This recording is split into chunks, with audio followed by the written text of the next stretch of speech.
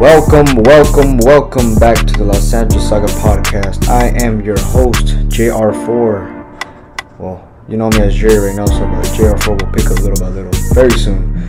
Here I am with my gents, my lads, Max Garcia and Alex Ruiz. Fellas, how are we doing? Excited!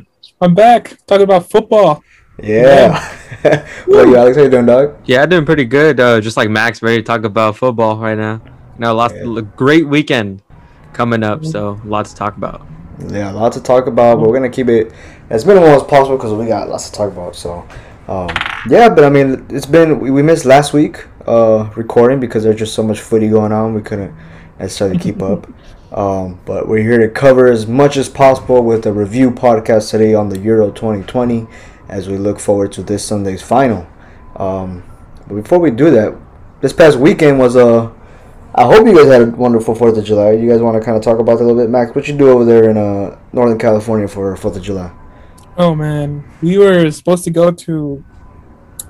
You guys know Arroyo Seco? It's like a place where you just chill and it's like a lagoon almost.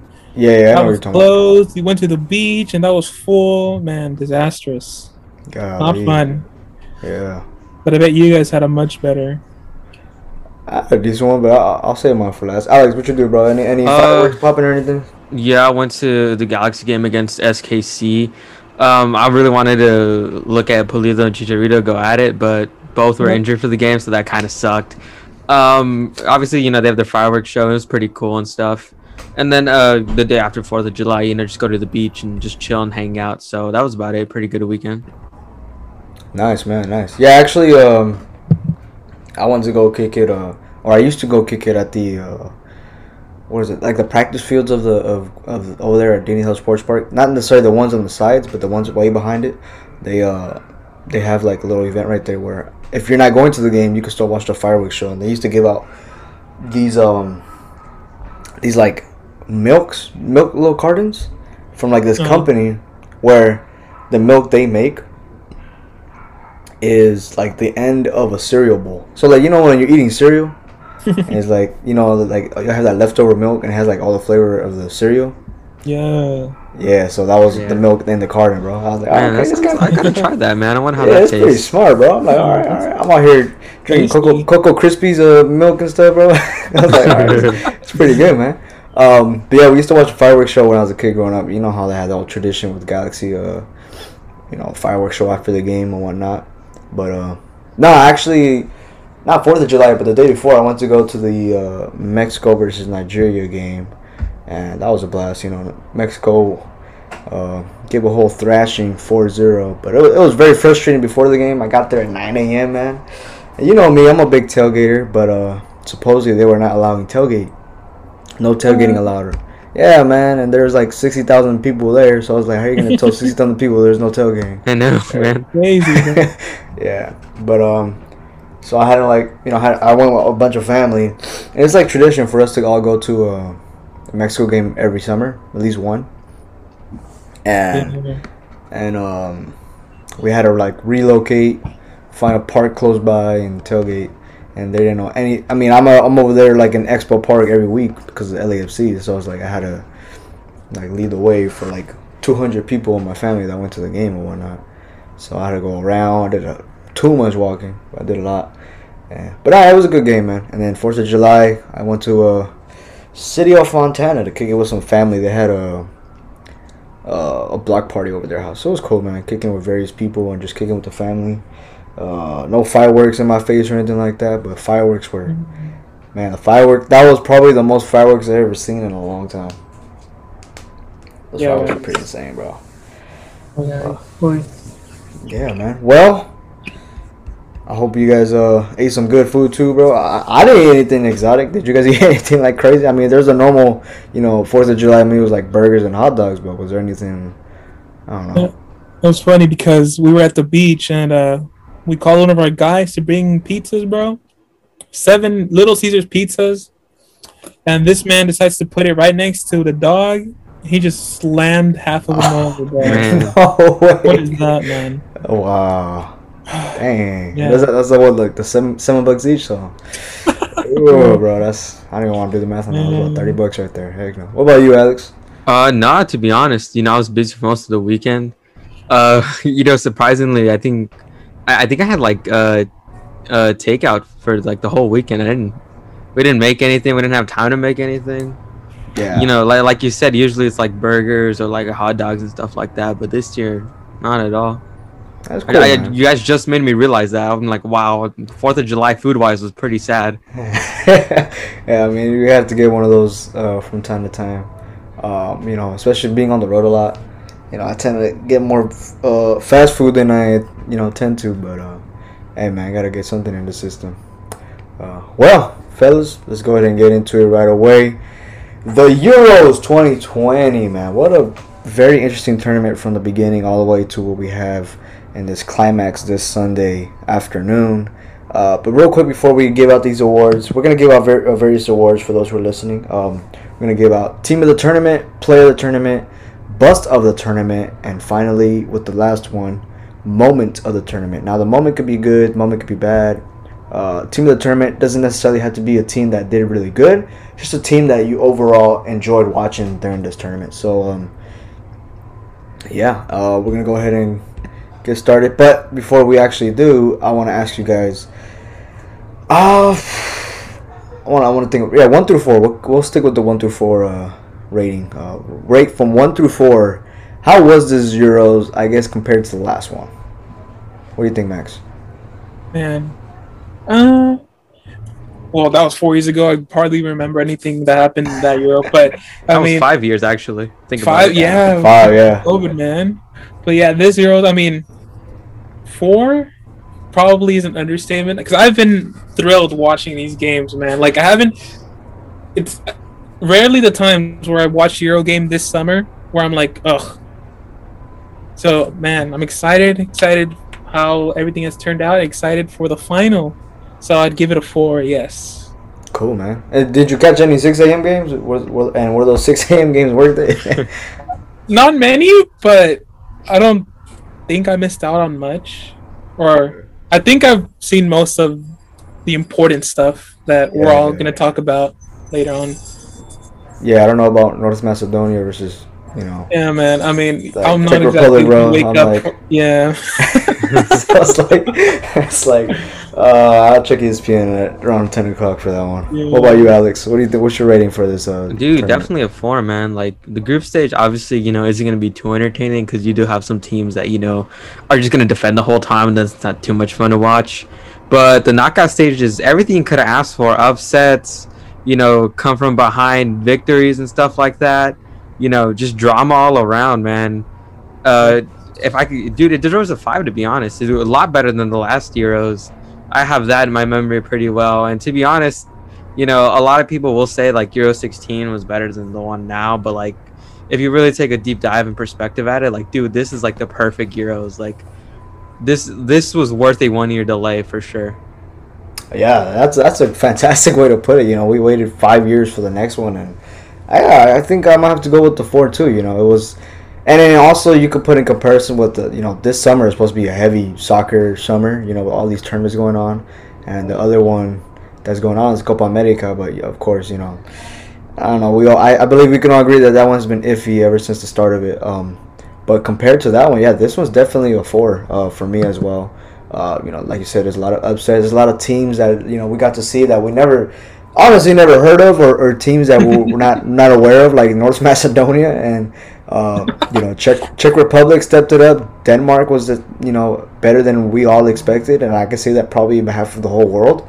But yeah, it's been such an exciting match, and tournament, and just there's insane stats that I have right here in terms of the tournaments compared to all the others. There's about 250. So 252 games in this Euro 2020 qualification, which was for 3 years. So the year before the pandemic, 2019, 2020, 2021, which included both Nations League finals. Yeah. And there was about 80 goals, believe it or not. But most of those goals happened, the most goals happened between 45th and the 60th minute with 32. Yeah. But the majority of the goals came, you know, or the second most games came in, or goals came in with the 75th to the 90th minute of the game. So there was a lot of like close end action, a lot of, you know, all right, everyone at the edge of their seats in this tournament. So I think that's what made it a lot about number 4. Late also, drama. Late Love drama that. was all there, that. man. I always love that. Yeah, it was all there. Everything that we kind of asked for. Maybe not England going to the final, but hey. Oh man. Yeah, but all right, let's just go ahead and get started with that. Let's keep it on this positive vibe a little bit, man. This was a great tournament. There was many moments that happened, but Max, what you would say your favorite moment of the tournament? The moment I enjoyed the most, okay, there's a difference. Moment of the tournament, as in I enjoyed the most, was probably, man, that's a tough one. Yeah, it is tough because there's a lot of things that happen in this tournament. I think, well, surprisingly, I guess the one I enjoyed the most was Switzerland knocking out France on penalties in the quarterfinals. Yeah, I mean, just seeing Mbappe like miss, that was a horrible taken penalty, by the way. Yeah. Yeah, and then seeing Jan Sommer just scream out of his lungs and run at the crowd, man, that was amazing to watch and give me a bit of chills watching that. Yeah, that penalty shootout was crazy, dude. And you know what? I think Sommer could, you know, even though they got knocked out a little bit sooner than they wanted to, but Sommer could probably have pleaded his case right there for the Golden Gloves. Do you guys think that? He has a good shot. Yeah, I guess so. I would say it would be between him and Schmeichel, and Schmeichel had a fantastic Euro as well. I'd probably say Pickford too, because he's only conceded like one goal like the whole tournament. Well, yeah, but I think a lot of that goes credit towards the back line. You know, the two halves in Manchester, you got City and United holding it down right there for England. So yeah, he hasn't been tested much compared to Switzerland and Denmark. But if he wins his Euro and then has a good performance, he definitely has a shot at it. Is there even a Golden Glove award for the Euros? I don't remember if that was. I honestly don't remember, but I'm just saying. I mean, there was a goalie of the tournament. I think those three keepers, Sommer, Schmeichel, and Pickford would be in contention. He'll get our Golden Glove. Yeah, there we go. The LA Saga Golden Glove of Euros 2020 and 2021 goes to. All right, Alex, what's your favorite moment of the tournament, man? Man, there's a lot, but I think the one that I guess I was pretty excited for was a last-second winner by Ukraine defeating Sweden in the last couple of minutes in Scotland. I wasn't even watching like the first half of the game because I thought it would be like scrappy, you know, someone's gonna get a 1-0 victory, and then I see it goes, you know, it's still tied, and I'm watching throughout extra time, and I forgot who the guy from Ukraine was that scored it, but man, that was crazy. You know, Ukraine definitely, you know, weren't the favorites to win that game for sure, and just seeing them score like with just a minute left in additional time, man, that's crazy. And being like a small country like that with really not too many superstars on that team, and then Sweden, you know, we're looking really good in the group stage. You know, Forsberg and Isak were both looking like they were that Sweden was probably going to be maybe the surprise team of the tournament, but I guess Ukraine, you know, had different plans, and it was great to see that Andriy Shevchenko, you know, having his first big time win with the Ukraine national team. Yep, Kevin De Bruyne Jr. right there. Yeah, he did. He did come out for Ukraine in his side that match. I honestly thought that game was like such a snooze fest. I watched like the majority of it, and I was like, "Oh yeah, it definitely was."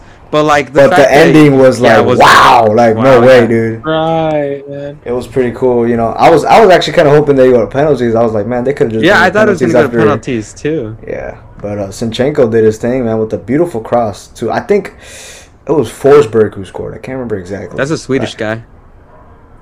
Ah, you're right. Forsberg's a Swedish guy. Forsberg is a Swedish. He did score for Sweden. Yeah, he did. Yeah, that's what I got confused with. I can't remember the guy who scored the game winner. Dude, they literally have the same uniform, Sweden and Ukraine. That's what I'm saying. That's what I know, just invert the same color, just invert them. It's like Germany and Belgium, like, bro.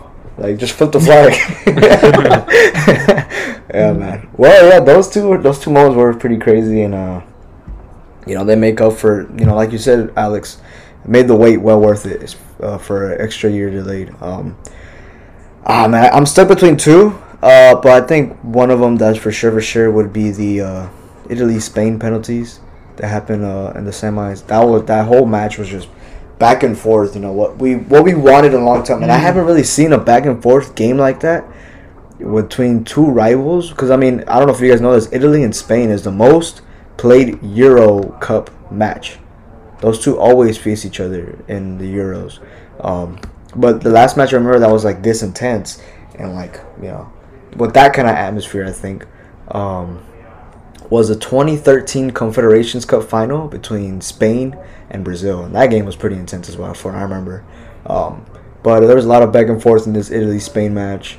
I feel like Italy was dominating the whole game up until the 60th minute, and then for whatever reason, somehow, some way, Morata was able to sneak it past the keeper and just, uplift the momentum for Spain. And heading into extra time too, you could tell everyone was gassed, dude. But there was like a second win in everybody as much as possible, and then the penalties was insane, dude. And then for my honorable mention, I think would be beginning of group stage. Unfortunately, we had that incident with Christian Eriksen, but the whole just the wholesome moment of the fans from both sides of Denmark and Scotland, chanting Christian Eriksen in support of him, and just the whole world basically, showing global support for Eriksen and his incident with the cardiac arrest. It was a very difficult thing to process for anybody who was at the game or just watching it at home. But I think that kind of just like that was a moment where it's like you restore your faith in humanity a little bit. But yeah, no, that Italy Spain the penalties was awesome. I was actually back at the 110 studio watching the game with the rest of the 110 crew. We're watching it during our lunch, and Vince LaRosa, host of the show, he's a big Italy guy, and I was messing with him. He couldn't watch the game because he was like too nervous, so he stepped out of the studio and decided to eat his lunch outside. And I would mess with him, and I was like, "Hey, you want to come see Italy stop this penalty?" He would freak out. There was no penalty going on. He was like, "You're lying," and he came in like rushing. He was like, "Oh, I can't watch," but there was no penalty. It was like halftime of the first extra time. But yeah, it was really cool, watching everybody at the studio, and just it was intense, man. It was an intense penalty shootout, and I hope I think the storybook ending would be a penalty shootout in the final, don't you think? Yes, definitely. Do you guys think it might and end? Italy winning it, for the love of God, please. I'm hoping Italy wins it too. I can't just imagine the scenes though, that if England wins, like. No. There's gonna be a national emergency, dude. Everyone's partying. Everything's gonna get destroyed, dude. Even in England, I was reading something, man. Like, dude, I'm hoping England lose, but at the same time, I'm not, because I was reading something, an article, I forgot for what website, but they said domestic abuse goes up by 23% when England lose. So the magnitude like that, bro. Like that was, I know it took a dark turn, bro, but I'm just like, I don't want anybody getting beat up, dude. Damn. Something's gonna go down whether England win or lose. Yeah. For sure. Yeah. I think that's inevitable, man. I feel bad for the Knights holding it down right there at the castle, but did you guys see that they woke up the Queen with the song of "It's Coming Home"? Outside of the palace. Wow. Oh my god. No way. That was hilarious, man. You're gonna have to send that through, man. But dude, I haven't had to send it to you guys. I was watching this reel on Instagram of Italy fans celebrating, dude, and people were so hyped that they won the semifinal and headed to the final. I kid you not, they were so excited. People started getting in cars and running each other over, man, and like blowing fireworks like under cars and stuff. Like, I'm like, dude, these two are the worst teams to like be in a final right now. And then over here, we're here in North America, we got Mexican fans doing homophobic chants, and that's it. Bro, like, if you think and we might bad, go talk to Italian fans, dude. And we're the ones that are gonna get a World Cup bid taken from us. I was like, yeah, but that's pretty crazy, man. But yeah, dude, this tournament has been awesome to watch, and I've been having a lot of fun watching it. And yeah, dude. So let's move on to the next award. and I think this one might start a little bit of controversy between us all. But the next award is the bust of the tournament. So now the bust of the tournament meaning a team or a player that you expected to have a good performance but ended up not having one, an underpar performance, you could say. But we'll start with you, Alex. What do you think is your bust of the tournament? Well, I'll give one team and one player. I think the team I'd say was Portugal. Earlier we talked in the earlier podcast. I talked about how I love that they have so much talent on their team, and unfortunately, on the last like day of the group stage, they like barely qualified, and they weren't looking that convincing. And then they had to face Belgium in the round of 16, and Belgium, are a powerhouse of a team, and Portugal weren't able to really do much that game. They did have a ton of shots on goal that game, but the ball just didn't want to go in the back of the net. I thought they could have at least gone to maybe the semifinals. So I thought that was kind of a disappointment, especially when you're the reigning champs with a good player still playing at a high level. And then player, I think the most obvious one is Kylian Mbappe. All his time at PSG, he's been racking up goals. And then, he won a World Cup with France, was really instrumental to them getting far into that tournament and ultimately winning that tournament. And then now here in his first ever Euros, you'd kind of expect something, him to put up goals, him to look well, but you just didn't see that. His finishing wasn't good at all. He missed a really good chance against Switzerland, but he just couldn't finish it with his left. I know he's right-footed, but still, you got to be able to at least put the ball on target. And then obviously, the penalty miss that he had just was horrible. So it's just been a horrible tournament for Mbappe. Yeah, I think also, speaking on behalf of Mbappe, that missed penalty, he also, with that save from Summer, I think that's, secured the upset of the tournament with Switzerland beating France in the quarterfinals. Or was it round of 16 quarterfinals? One of those two rounds. But, quarterfinals, right? But yeah, man, it was, yeah, you're spot on with all that. I think Portugal as well, they were the reigning champs. You expect them to at least make a little bit of noise, and they barely squeaked by with Hungary surprised me the most in this tournament, Even though they only were able to get 2 points out of the group of death in Group F, they held it down, two draws and a loss. A loss that happened in the final 10 minutes of their match against Portugal. Portugal barely beat them. Hungary was dominating that match. So they're definitely a very enjoyable and, just a shocker of a team, one that we didn't expect. But Portugal, you have, as fantastic as their squad looks on paper, you expect them to possibly in the final this Sunday, in the beginning of the tournament. But also with Fernando Santos as manager for that side, I don't think he utilized Portugal and played his cards right with this team. He had a João Felix and Bruno Fernandes on the bench for the majority of the time, and started players like Renato Sanchez. And don't get me wrong, Renato Sanchez is a great player. Bruno Fernandes literally disappeared the whole tournament. He did nothing at all. He did nothing. Yeah, exactly. He was still in Manchester United, I think. But I was over there kicking at the pubs, watching England and stuff. But yeah, he was nowhere to be found. But at the same time, I just don't think that regular 4-3, just very complacent formation that Fernando Santos set up for Portugal. There was no creativity. It was just like, all right, I'm gonna put the score sheet on the paper and team sheet, and you guys do your thing. It's like, all right, well, there's no tactics involved in. Ronaldo can't do so much. You can't have only goal scorers on the team. You gotta have something to feed those goal scorers. Yeah, playmakers. Yeah, exactly. What about you, Max? What is your bust of the tournament, man? Man, this was more me with high hopes, so they disappointed me more, probably more than you guys. But I'm gonna say Germany. I had really high hopes after watching the group stage. Portugal, good win.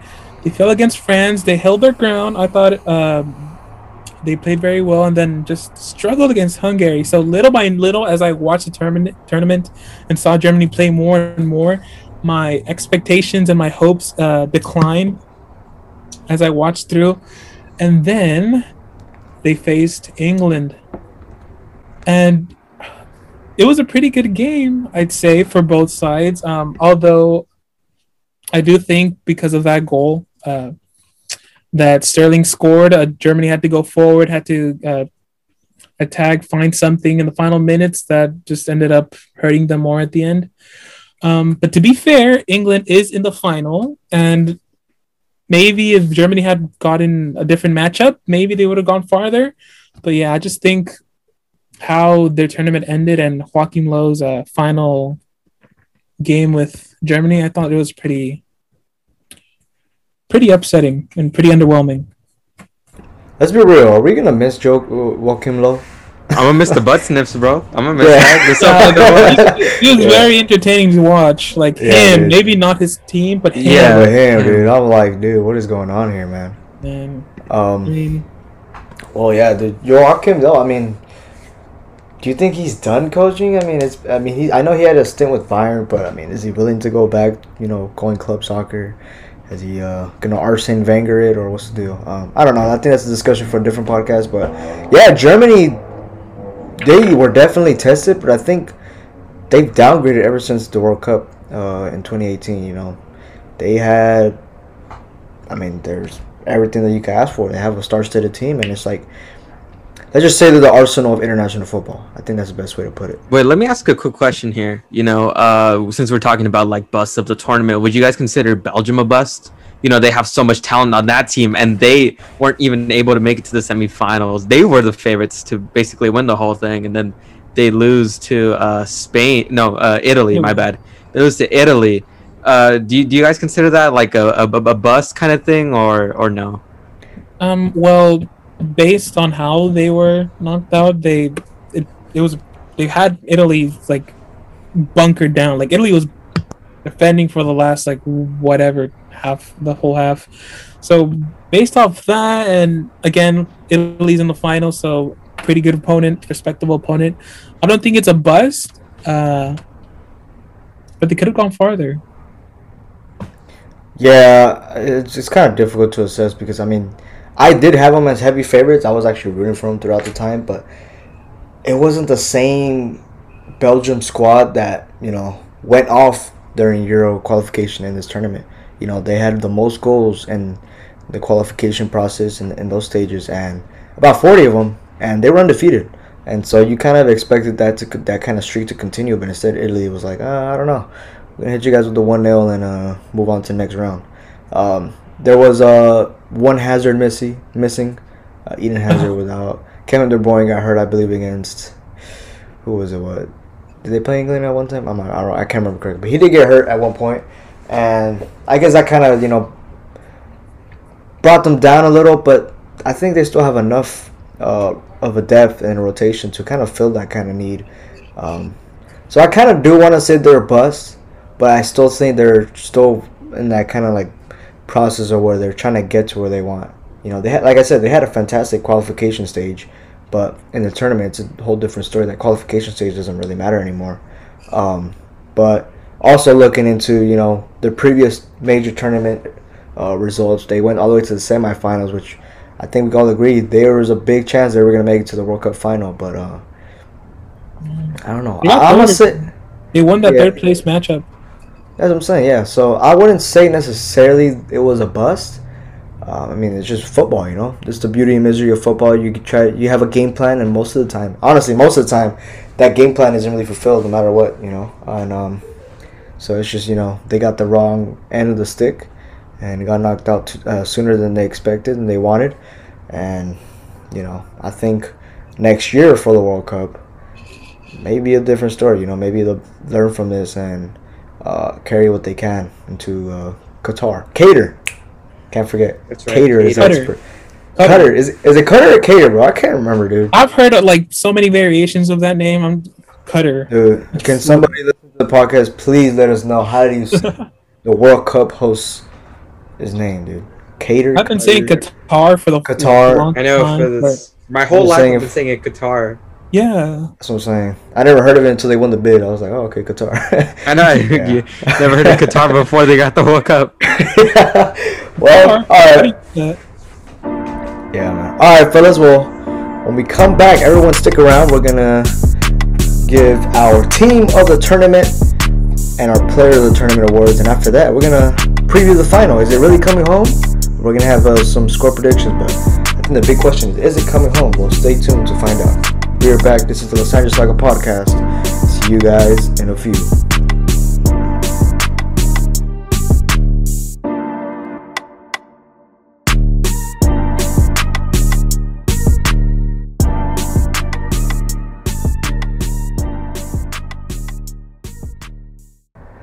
Welcome back, everyone, from your bathroom break, or if you're listening to us in your car, at your house, or whatever, or even putting gas. Make sure you close your hubcap because you can start a little incident there. So, anyway, welcome back to Los Angeles Soccer Podcast. Here I am with my two fellas, my two gents, my two lads, Alex Ruiz and Max Garcia. We're gonna go ahead and continue this Euro discussion shortly, but first, I mean, as boring, I guess you could say it was, as not exciting, as much as we anticipated or we were hoping for. Let's talk about a little bit about the Copa America. The big final, the dream final, this Saturday, tomorrow, if you guys are listening this Friday morning, between Argentina and Brazil. And there's quite a few things at stake. One, the most viewership in Copa America history, possibly, because this tournament has been horrendous, and everyone's going to be like, there's something going on. Let's watch Copa America final. And two, there's a possibility of Lionel Messi acquiring his first ever international trophy. Now, fellas, will Messi walk away with the Copa America? What do you think, Max? Man, I mean, just watching them walk through all the way till the semifinals in Colombia, and I mean, they held their ground and did what they had to do against Colombia. I think they will. I think Messi will finally touch that prestigious international trophy that we've all been wanting him to lift. And yes, Neymar's gonna go home crying. 2-0. Is he gonna go home or walking or rolling? Yeah. Probably both. So over under 5 dives from Neymar in that game. Damn, I'm gonna have to go. I'm gonna have to put $1 on the parlay on that one. I'm gonna go. To be honest, I feel like he's gonna do a lot of releasing the ball. I'm gonna go under, man. Yeah. Go under that one. What are you thinking, Alex? Messi acquiring that trophy? Dude, I don't want to be that guy. This is like the pessimistic dude, but I just don't see it this year, man. I don't know what it is, but even when he went to the World Cup, right? They kind of had similar routes this year. A World Cup semifinals 2014, Argentina win in penalties, and then they're going to be facing the final in Brazil. And Messi has never scored against Brazil when it comes to competitive matches. So excluding friendlies, he's never scored in World Cup qualifiers or in Copa America against Brazil. So that's something on his track record too. Brazil. Just Messi hasn't been a threat to Brazil in all the times he's played them competitively. And, I know Brazil are at home and there's no fans at all, but I feel like, I feel like they kind of have an advantage, Brazil, there too. And Brazil are a good team, but, they're not as solid as people like to make them see. They're a tier above the rest of South America. But I just can't see Messi winning, man. It's possible, but just something in my gut tells me, the Fox cameras are going to pan on Messi crying again. Yeah, man, I don't even think it's pessimistic at this time. I think it's just, taking the chances, man. I don't think Messi's winning it either, man, to be honest with you. And, just like you said, they're a little tier above CONMEBOL, but when you compare it to the rest of the world, I don't even think they're better than Portugal, to be honest with you. Portugal didn't make it too far in the Euros. And, I don't know, Brazil, it's just, was it again, Titi? That's the coach name. I think he got them down over there compared to Argentina. And, yeah, Messi, I honestly don't want him to win.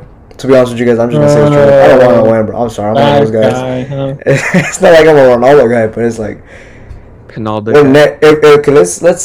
Let's say he does win. We're never gonna stop hearing the debate between who's better, Messi or Ronaldo. Oh no! If he wins this trophy, the debate's over. Oh, okay. Well, I would say with the debate, I would say Ronaldo is for sure, the greatest goal scorer of all time. But the best overall player has to be Leo Messi. He does a lot more than just score.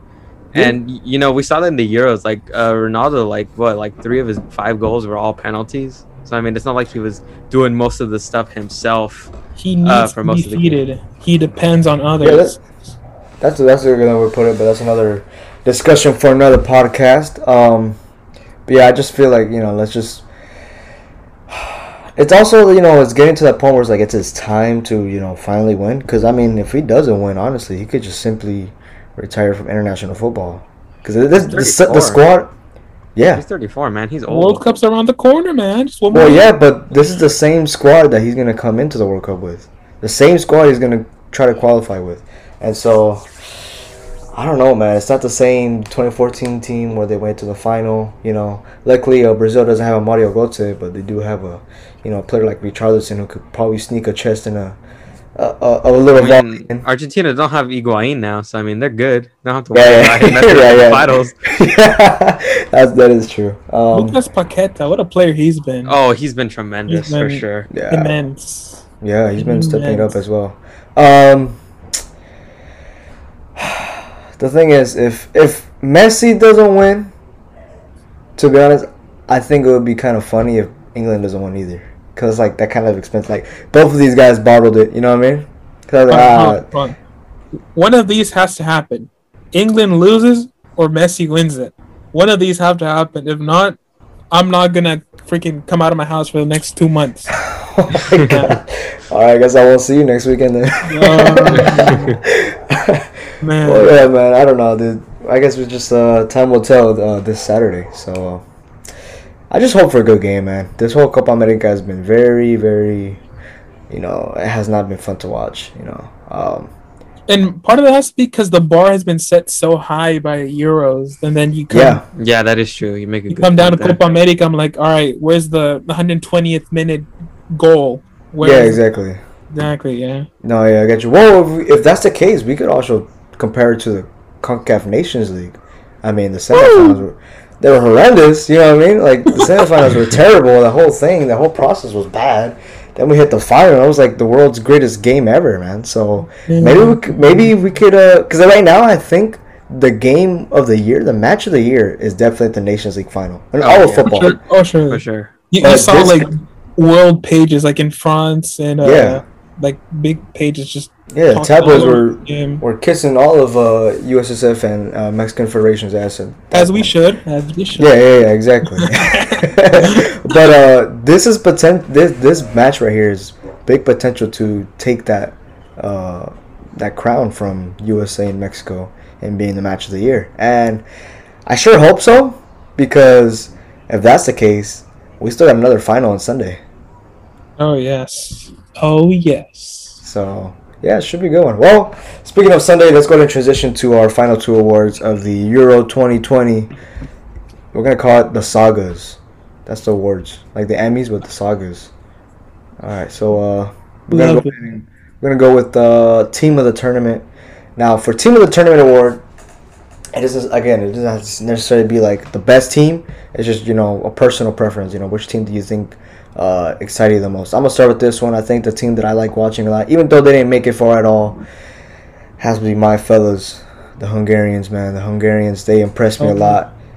Getting those 2 points, not necessarily vital, but like I'll take that as a win if I was a Hungary fan. Like, man, dude, we actually basically outlasted these three super giants in this group. They tied against France. Shockingly, that's what makes them kind of like the bust of the tournament. And they tied against Germany, which is another, potential bust. And then they all three of them. Yeah, Portugal, yeah. France. Yeah, they held down Portugal for about 80 minutes. That's majority of the game, I think, until, there was that penalty and Portugal sealed it. And then, I don't know, where he scored another goal. And then, just the momentum deteriorated for Hungary after that. But if that wasn't the case, they could have easily walked away with 3 points in this group stage, basically tied the whole thing. And I pled the case, if they would have tied or beat Germany in advance, man, these guys are technically, they're like co-champions of Europe times 3 removed or something. You know what I mean? But yeah, they were definitely my team of the tournament. If not them, though, it definitely has to be Denmark. I think that's self-explanatory. Denmark has surprised everybody, and it's been a lot of fun to watch. There's a lot of people that are on the squad that we don't really know about. And if you you think Denmark, the first person that should probably come to mind is Christian Eriksen, who was absent for the most of the tournament because of his incident. But a lot of these guys stepped up and they had nothing to lose and made it as far as the semifinal, making it tough for the finalists in England. But what about you, Alex? What is your team of the tournament, man? Yeah, you already mentioned the Denmark. Just the fact that they had to deal on like the second day of the Euros, basically the first full day of like matches. Having to go through the whole Ericsson situation, right?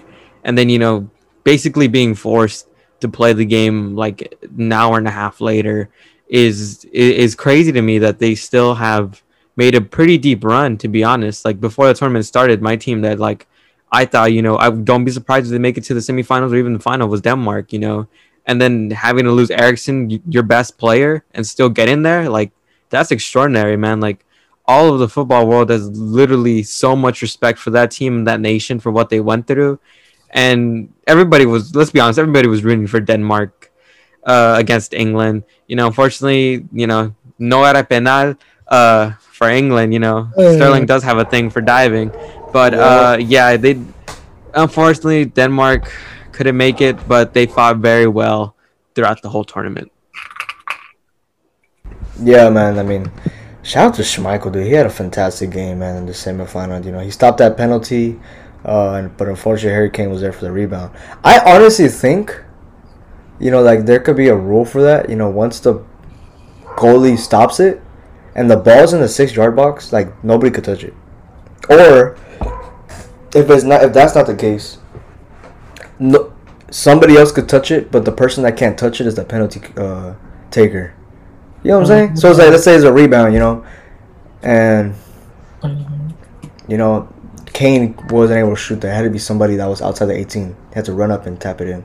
I think that would be kind of fair, because to be honest, I mean, that was a hell of a save from Schmeichel, dude, and everyone was like, oh, you know what I mean? Because it went right after that. He tried to grab it, try to grasp it as it was hidden, but I guess he just couldn't grasp it in time. Yeah, and honestly, he almost saved it too. Also, too, even as like a keeper, like most of the times, like you're supposed to just like parry that out of the whole area, or like for a corner or something. So like I wouldn't say like it's unfair, but I mean Schmeichel kind of did have the opportunity to do that. And I'm not gonna blame him for letting that goal go in, but like most keepers, like your job is to parry it out for like a corner or like just somewhere farther away. I still think it's good. Like I know in MLS, right, and if like the ball hits the post, right, and the goalkeeper doesn't touch it, and the guy comes in to score, that doesn't count. Like that doesn't count because it didn't hit the keeper or anything. You're kind of just giving yourself like your own self pass, so that's like understandably why that doesn't count. Yeah. I mean, I'm not saying it's like a bad, it's not a rule. I'm just saying if there was like a rule that we competition, I think that's something I would kind of pitch to the FIFA head of officiating. But I mean, yeah, this is football, and Schmeichel had a fantastic effort, but unfortunately he couldn't go with the back-to-back saves on that one. And to be honest, there was a chance that he would have gotten that second shot save. But he was far off. He wasn't far off from the second shot. He wasn't too far from blocking that one. And I mean, imagine the scenes if he would have, dude. Definitely would have secured the Saga Golden goal. We could have been talking about Italy against Denmark. Yeah, man. I actually might prefer that, but hey, man, it is what it is. Max, I don't know. I don't think I've asked you. What is your team of the tournament, man? Yeah, I mean, I was gonna say Denmark as well, but just to not step on each other's shoes, I'm gonna say Italy. They've been fantastic so far, knocking out Belgium, a heavy favorite. I mean, the back line, Bonucci, Chiellini, Donnarumma, that trifecta has been class all tournament, and hopefully they could keep the likes of Sterling and Harry Kane out for Sunday. But yeah, man, they've been class. Jorginho, amazing. Like that penalty, the final against, he just ice cold. Composed, bro. Composed. That was, and not only him, but I gotta give credit to Thiago too. He took it like it was like kicking it at the park, man. She was like, all right, next. Classy. Yeah, man. Yeah, he was. No, but yeah, the whole team. Chiesa has had a very, very good season as well with Juventus. But yeah, and I'm really rooting for this team to win the whole thing. I think they deserve it more than England, absolutely. And yeah, That's what I'm going with. That's my team of the tournament. Yeah, I mean, you got to go back all the way to the World Cup. I mean, they failed to qualify the World Cup. Technically, if you want to if you want to get a little props and be happy a little bit, Max, technically, Italy in 2018 was just as good as USA. So Yeah. I don't know. Yeah. I don't know. I don't know. That says a lot. Uh, I mean, No, you guys didn't both qualify, so. no. But you gotta look back. They failed to qualify, and then after they failed to qualify, Roberto Mancini, former Italian footballer, was capped a few times, or plenty times at Italy. He took over the helm over there, and I believe they're like on a 28 unbeaten streak ever since. And so he's been, he changed that dynamic for Italy. I mean, 5 years? That's a big difference. Especially with the center back duo with Chiellini and Bonucci. Let's be honest, these guys are a little bit above age than what your average center back is. But these guys have been holding it down in the back, and Donnarumma holding it down, showing like his family genes are produced. And Absolutely. so yeah, big props to Mancini and just the whole way he's been playing this whole squad, and picking out gems out of the rough, all these diamonds like Spinazzola. I never even heard of him until he played in this tournament, and unfortunately got that torn Achilles. But he's definitely a player who, after the tournament, once he's healed, he could get picked up from a big club. And this tournament, tournaments like these summer tournaments, they help a lot of players' values and their stock just go up. So I actually want to transition towards our player of the tournament. Again, it's a personal preference, not necessarily like the best player, but the player that caught your eyes the most. And I kind of want to ask a bonus question on that one afterwards. But for me, the player of the tournament, it has to be Patrick Schick. He, ever since that half-field shot, he's been playing great, getting 5 goals, tied for the Golden Boot with Ronaldo. And of course, Ronaldo scored those 3 penalty kicks. This guy, Patrick Schick, came out of nowhere for Czech Republic and made those guys heavy contenders for a prominent Euro 2020 run. And like I said, he came out of nowhere after that half-field goal, which, to be honest, I'm not too crazy about long-distance goals like that, especially if the goalkeeper is like so high off his line. So I was like, man, like, it's more like, instead of, oh, what a great shot, it's more like, stupid keeper. You know what I mean? For me. Largely involved because of that. Yeah, and so, but after that, I mean, it's those kind of moments, those little things, that kind of sparks not only the player, but the team. Because after that, the whole team was playing pretty well. Unfortunately, they got knocked out by, I believe, was it Denmark? Yeah, by Denmark. By Denmark, right? And that was a great match as well. Yeah. Mm-hmm. But yeah, Patrick Schick has to be my player of the tournament, and I'll just go ahead and ask the question afterwards. But Alex, who's your player of the tournament, man? Well, you mentioned Patrick Schick. I think for me, he won the James Rodriguez Award. Player who had a great tournament. Is gonna get a big money move and then bust. Yeah. For me, that's what I think about Patrick Schick. He hasn't been able to get his place in the Bundesliga well. Played at Roma for a while and just couldn't solidify a spot there. He's played good, but I don't know if he's gonna really pan out to be a world soccer superstar. Moving on to the question, player of the tournament for me has to be Pedri, the Spanish midfielder. He's been playing so well and out of his mind. He's basically Iniesta and Xavi in one. Luis Enrique had a huge praise for him, talking about, this isn't even stuff Andres Iniesta could do, and at such a young age too, right? He's like, what, 17, 18? Yeah. Like, he played out of his mind. And I saw a stat too, Thiago Alcantara, he came in for the last 15 minutes, and he missed 5 passes. And for the whole 120 minutes, Pedri only missed 2. So that blew my mind. Like, just he's so good with the ball. And honestly, I feel like that's what Spain were kind of missing after the whole, great era they had from like 2008 to 2012.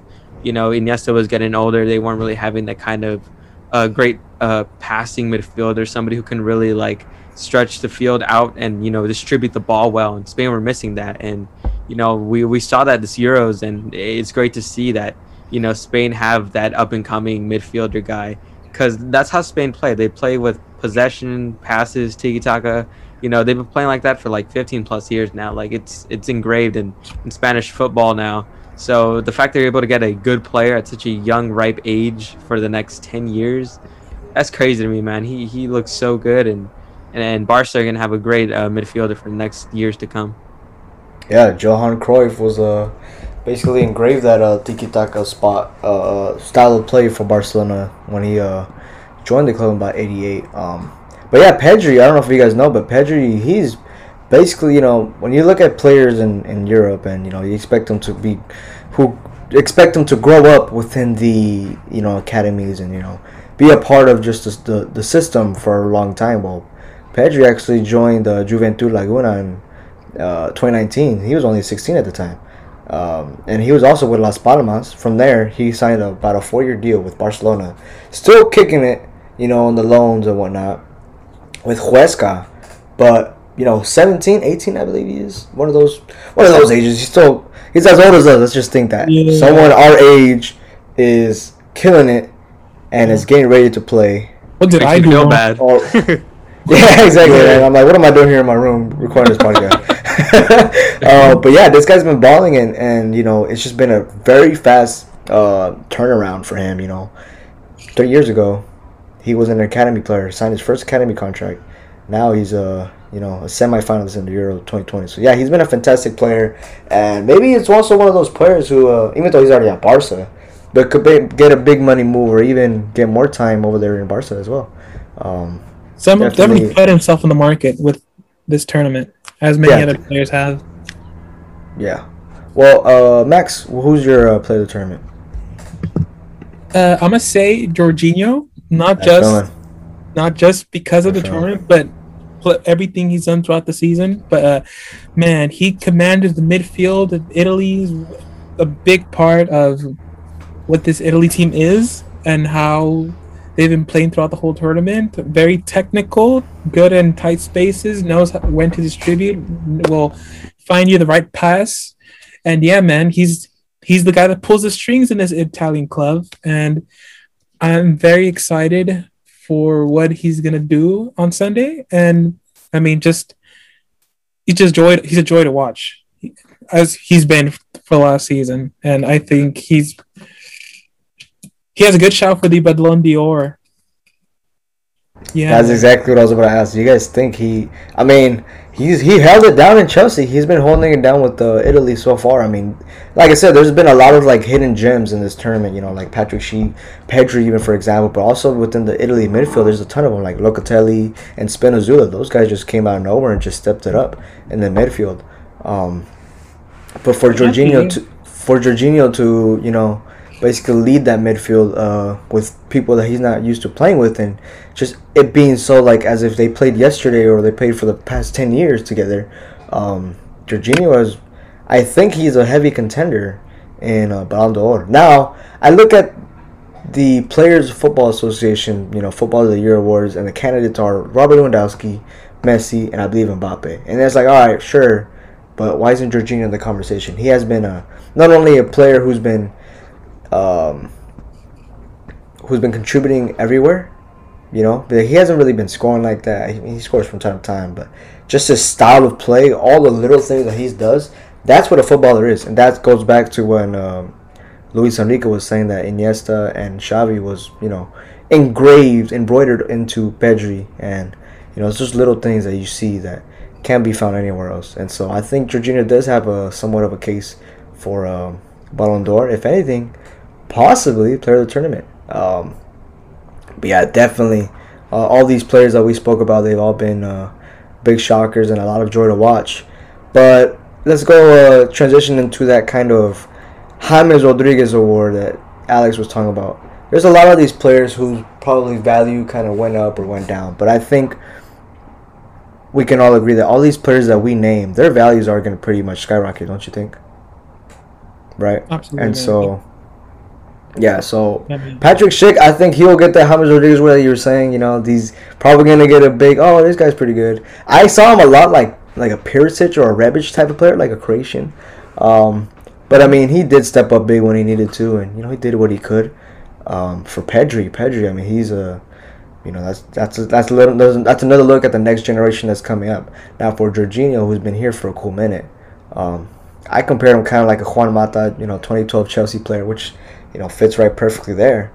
But maybe not necessarily his value will skyrocket so much, but he will be more involved and more recognized for his efforts in this tournament, because it goes all back to the beginning of the Premier League season and everything that he's done for Chelsea, So yeah, well, we got this final this Sunday, Italy versus England, and the biggest question is not who's gonna win, but is it coming home? Alex, do you think it's coming home, brother? No, I don't think it's coming home. Honestly, I think this whole tournament's kind of been rigged in England's favor. Playing all your group matches in Wembley, you only played one game from the knockout stage away from Wembley, and then now the finals being hosted at Wembley, where if I'm correct, the capacity is 60,000, and I think they're allowing like around 65,000. So like 5,000 of the people are coming in like out of nowhere, dude. Like they're literally appearing, and nobody's gonna care or anything, because they do want like the stadium packed and stuff.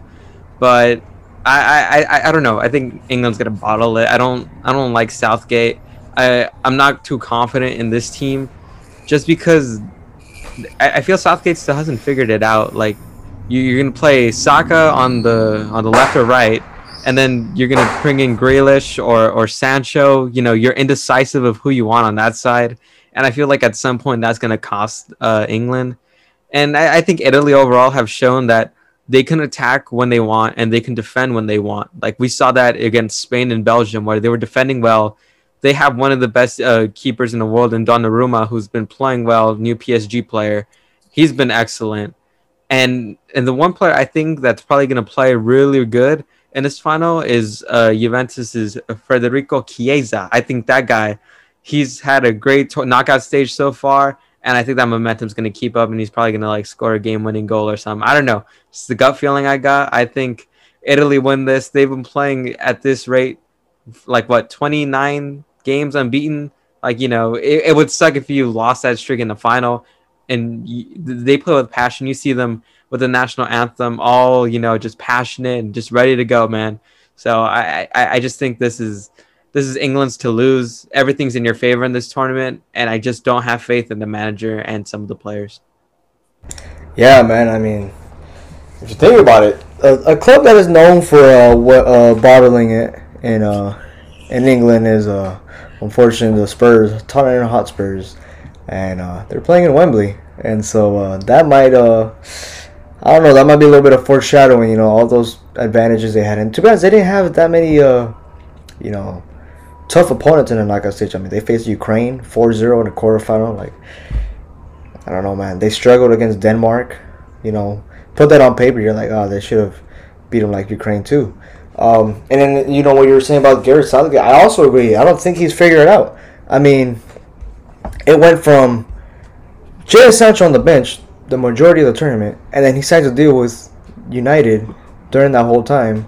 And it's like, after that deal he signed, he's on the starting lineup. And it's like, so is that what you got to do to have a star-studded player on the bench to, get on the starting 11?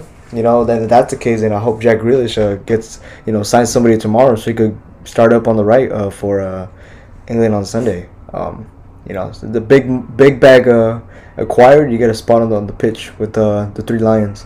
But I will say, it's been a lot of joy and fun to watch to watch the back line. I'm not a big Pickford guy, but he's been killing it.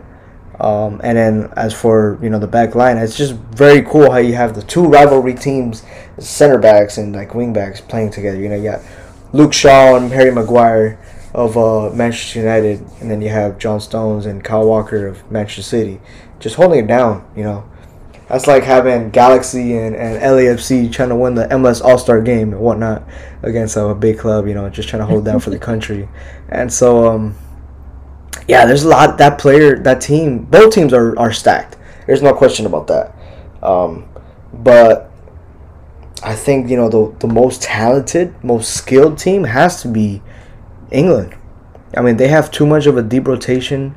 They could play anyone anywhere, and it's like, I feel like anybody could kind of figure it out, And Gareth Southgate is just overthinking big time. I don't think a lot of this is his doing.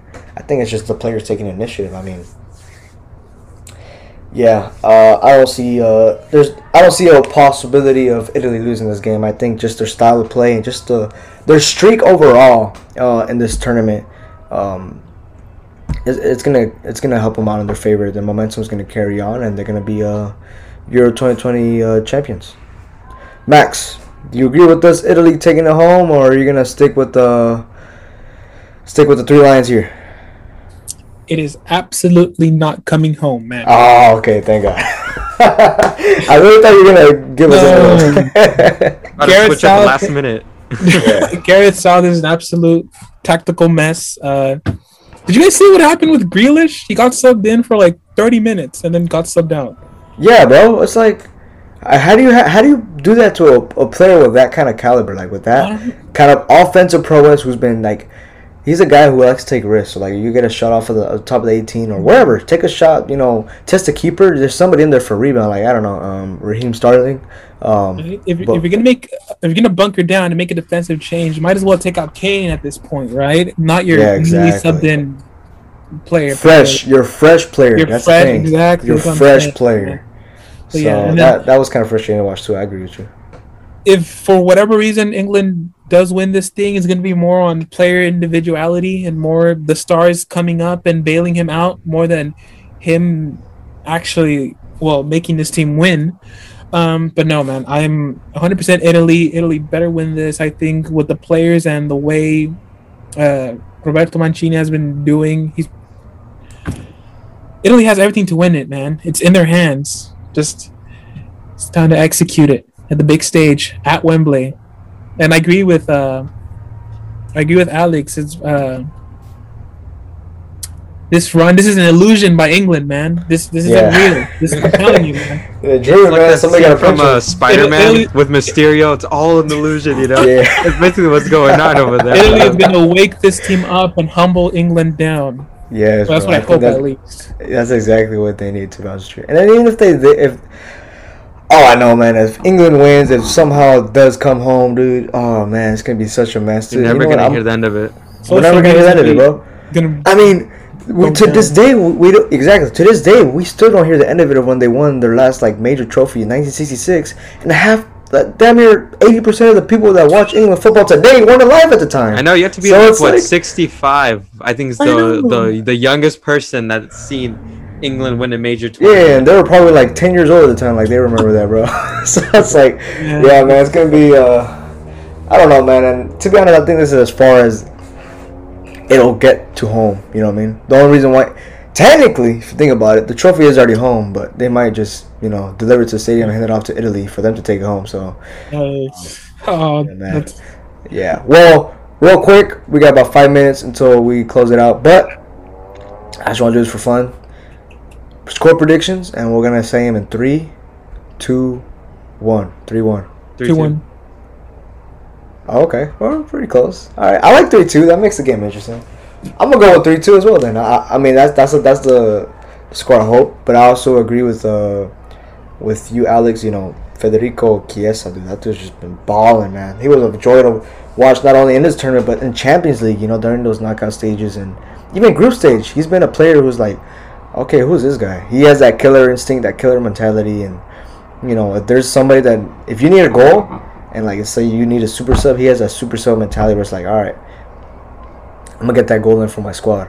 But he's not a super sub; he's a starting player. So it's like, this guy you need a goal, hey, just call him up, call him up with the business card he gave you, and he'll give you that service. Absolutely, man. No, listen to this. Sterling in the 89th minute, and then freaking Chiesa in the 90+5 takes it overtime, and then in the 125th minute, fucking Italy takes it, man. Okay, dude. He really wants to crush English does. hearts, man, dude. Yeah, bro. I despise England, and I will die on this grave, man. I need Italy to win this. I can't have. Let's go. Forza Azzurri, huh?